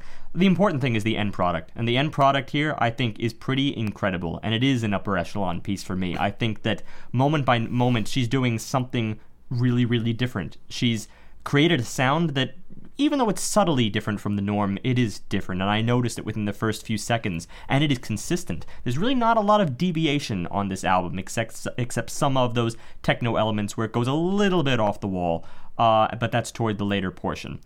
This, to me, is a 4.5. It's not quite a 4.6, but it is an upper echelon piece.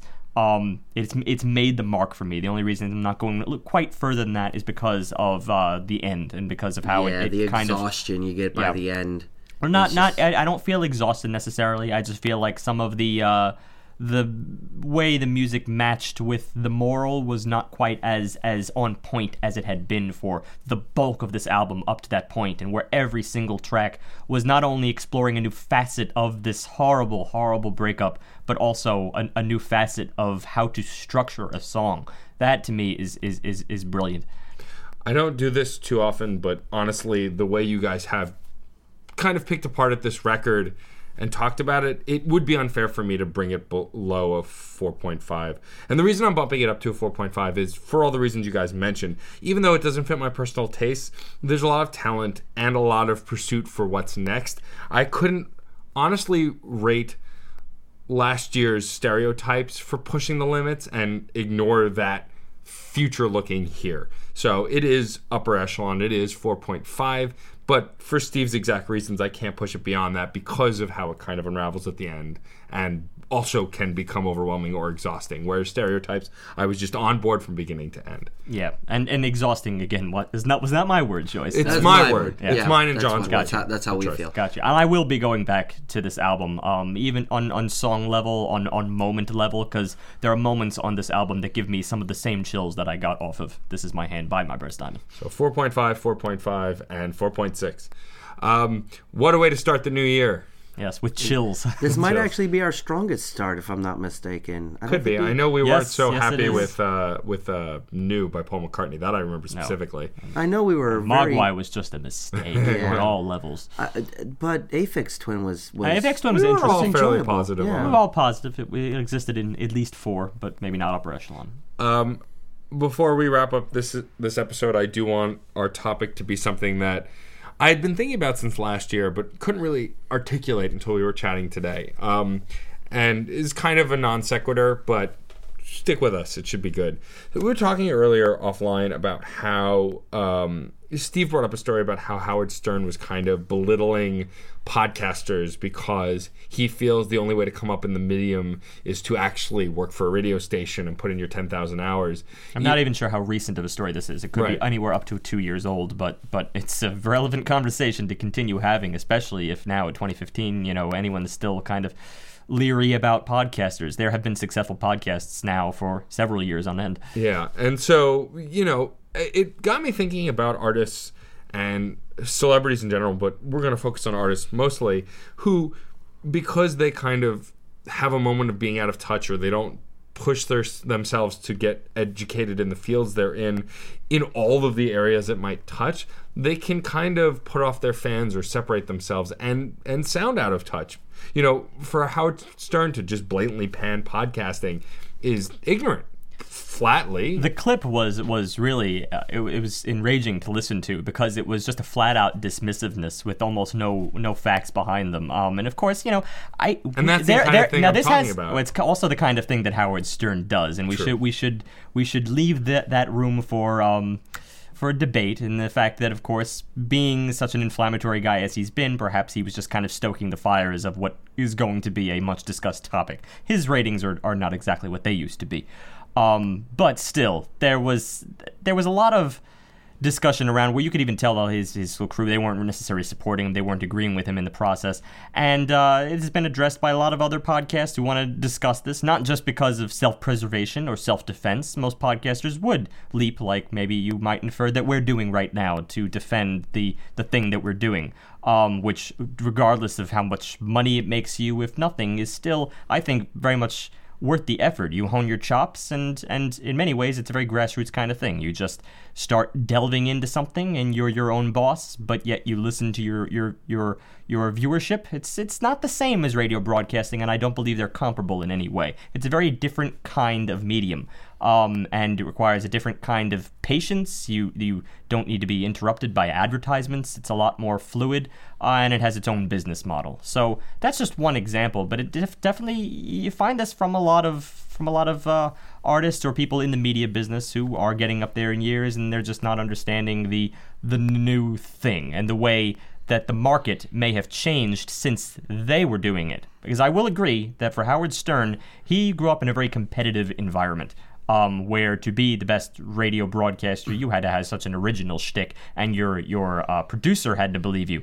It had to believe in the project at hand. Otherwise, there were so many other people ready to take your place, and podcasting is a lot more open. And that's a tough thing to reconcile if the game has just completely changed over the course of your lifetime. Well, one of my least favorite YouTubers, Angry Joe. I don't know, Matt might have seen him, but I know Steve hasn't. He's a guy who just gets on and rages about video games. and he rages over the stupidest things. He's basically being the anti-promotional person.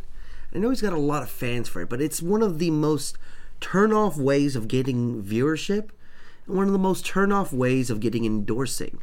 He's already in a media that lives and dies by commercials and viewers. It's all about it. It's YouTube. That's the only way you can make money, is by getting bumps. It's by doing that sort of stuff. It's the only way you make money in so many other forms of media, but it's the most emergent of markets. But when you have individuals like PewDiePie, when you have Markiplier he hit 10 million, didn't he, recently? I think so. Yeah, pretty awesome. I love him.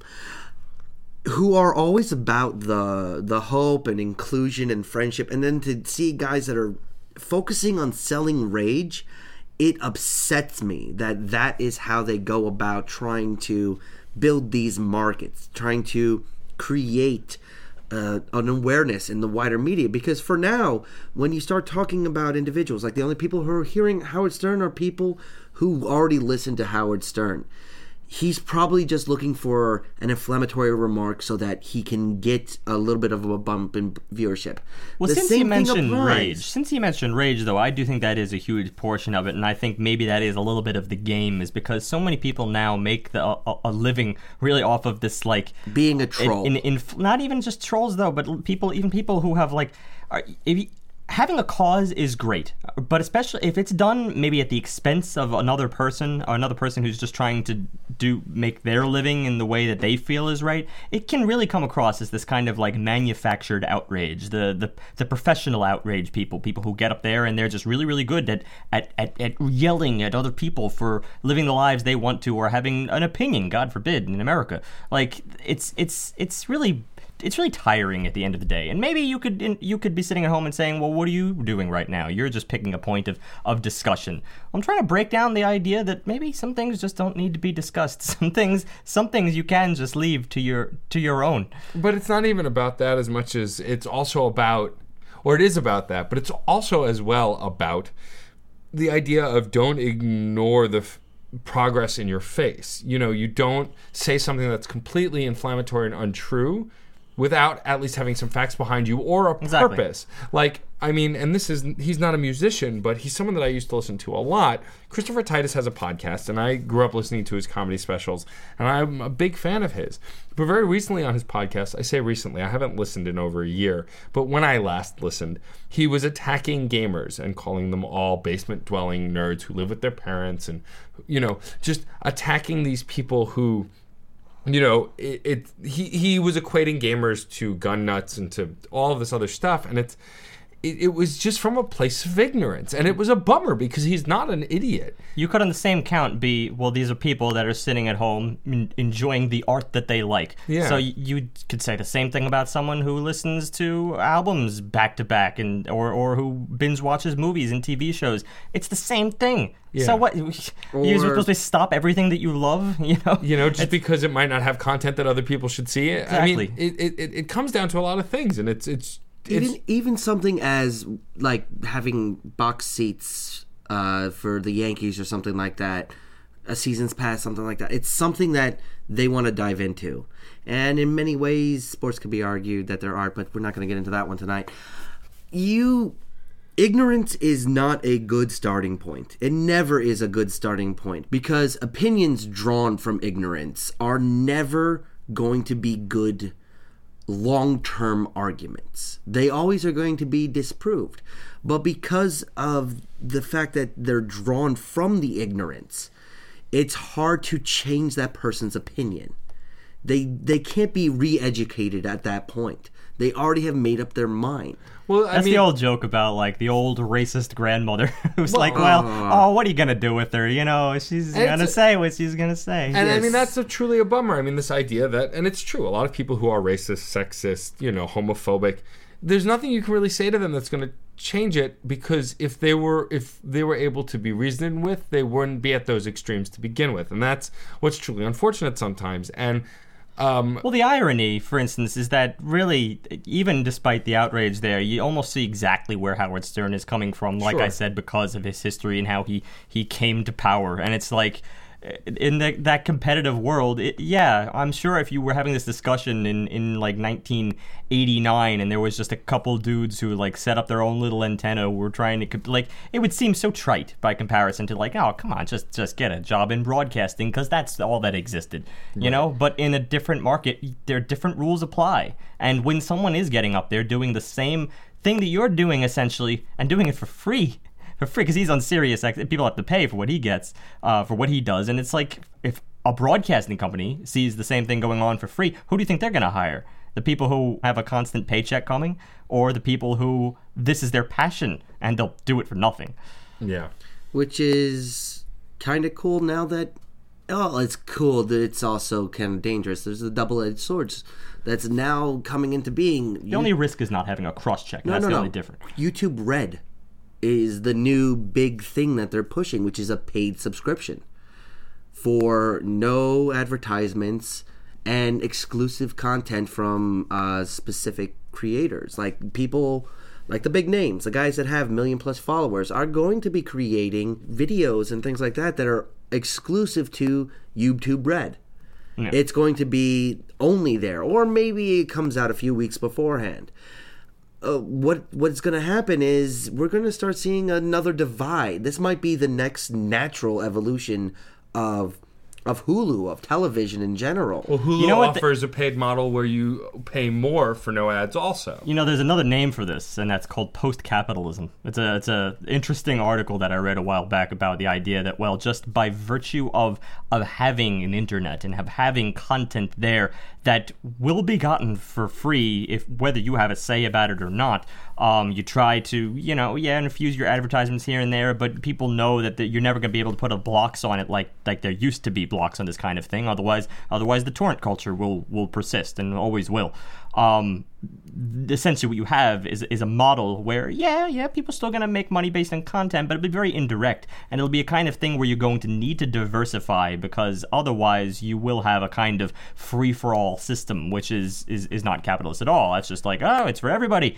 But it's why it's called post-capitalism, because it's a kind of weird mix that only the internet can build. Which is why YouTube Red is a huge step.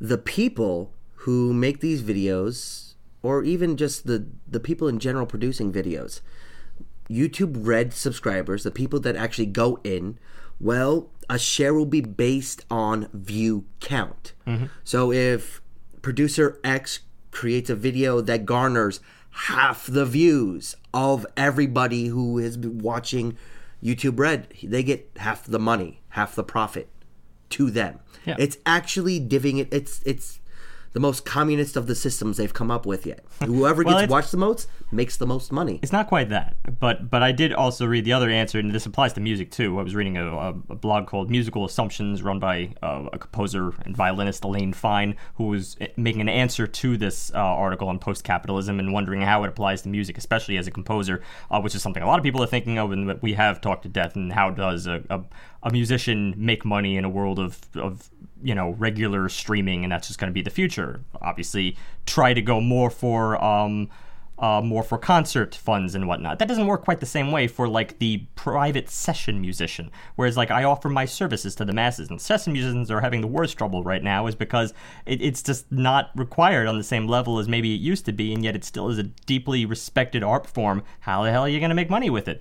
You kind of have to invent your own rule of conduct, which is that, well, I will do certain things for free if I'm asked to do it. Yes, I expect to be paid, but I will also put myself out there to many other people who support my work for free. You have to invent your own code of conduct as you go. It's strange.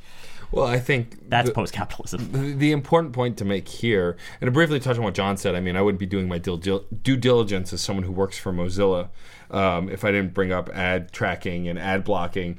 The future of extra paid Hulu where you have no ads and YouTube Red where you have no ads is it hurts the advertisers. And if the advertisers can't make money, they can't necessarily make the products they want to make, and then you can't get the products that you want. And that's a big problem too, and it's finding that balance.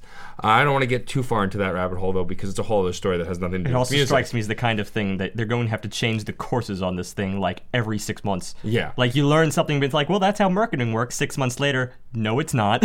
And that's the thing, is that internet marketing is, they're trying to run it dynamic, like well, they're trying to run it like TV marketing, and you can't. They're not the same, but advertisers haven't learned that. Yeah. Anyway, going back to what Steve was touching on about, this where this conversation started, in the core of ignorance and not educating yourself on what's new, is Steve's like, oh, well, what are you trying to do about it? Speaking from the listener's perspective or the fan's perspective.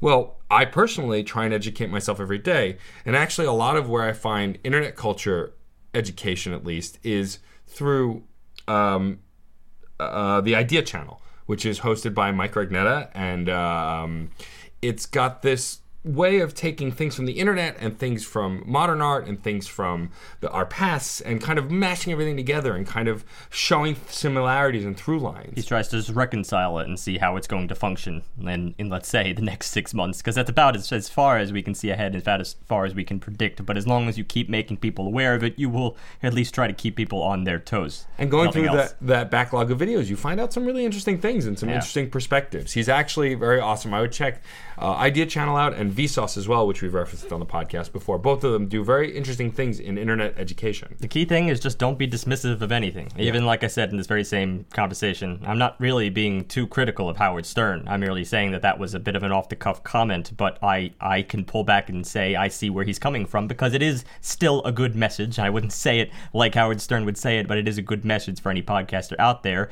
to say hone your stuff. The fact that you are your own boss does not make it this free-for-all and doesn't guarantee you success in any way, shape, or form. Stay informed, and that's how you'll get better. So before we get into our wrap-up, because we've wrapped up and then wrapped up with a topic, so we'll wrap up again, I just want to give a quick plug to this week's Crash Chords Autographs. This week I interview Storyville, who's been on tour with Megaran, and he was on the album Soul Veggies, which I talked about in the Megaran podcast. He's a rapper, producer, sound engineer. He's got his own engineering blog. So please go check that out. He's a good dude. We had a nice chat. Before we sign off for the week, Steve, will you read us our spam and then tell us what we're doing next week? Yes, spam. What's up? It's a fastidious piece of writing on the topic of media print. We all be aware of media is a wonderful source of facts. And that's from the lovely Jennifer Jason Lee Nude. Wow. Yeah. And thanks for commenting on our post No Podcast this week, part 2. That was a very interesting media piece. I put a lot of work into that. Obviously. Yeah. I'm sure there was a pun in there somewhere. That's right. By the way, if you can listen to all of our 176 episodes and find where we've repeated ourselves on a spam, please let us know. Until then, too bad. Right. I don't know that we've repeated ourselves, but it's fun to put that mission out there. And that brings us to what we're doing next week. Next week, we are doing a listener pick. First listener pick of 2016. I guess if every single episode you say it's the first thing of 2016, we're going to get a little redundant. Yeah. But this is neat. And we've had this on the block for about 2 months now. This is from Doug Ferguson of Music A to Z. Music A to Z is a music podcast based in Vancouver, which we... I don't like to say reviewed, but we covered them. We discussed them at length on our 150th episode special back in the summer, which covered music podcasts in general. And they were one of the 7 or 8 podcasts that we chose to analyze over the course of it. And since then, we've had a nice little back and forth social media thing. And I would like at some point to pitch a band to their podcast, and they decided to reach out with us. Actually, Steve Ferguson did initially, and we had to decline that one because it was an old album from 1983. Well, Doug Ferguson picked us a nice new album, and it is called Vega International Night School by Neon Indian. So I don't know if they've discussed them before on their podcast as a subject. Maybe they've said them offhand. I think Doug Ferguson posted something about Neon Indian, but we'll be looking at that album, and we hope they not necessarily agree or disagree, but just listen. Right? I mean, that's about all that anybody can expect. That they listen. Yeah, that's kind of what we're in the business for. Yeah. It is a listener pick after all. That is they true. They did listen to know what we do. Tune in next week, listen up, and remember, music is life, and life is good. If you enjoyed this and other album analyses, topics, and guests, please subscribe to the Crash Chords podcast on iTunes, where you can also rate us and review us. For more media, also subscribe to Matt's one-on-one interview series, Crash Chords Autographs. To receive emails on all new content, subscribe at the top of our homepage. Also receive updates by liking us on Facebook, following us on Twitter at Crash Chords Web, our Tumblr, and our YouTube channel.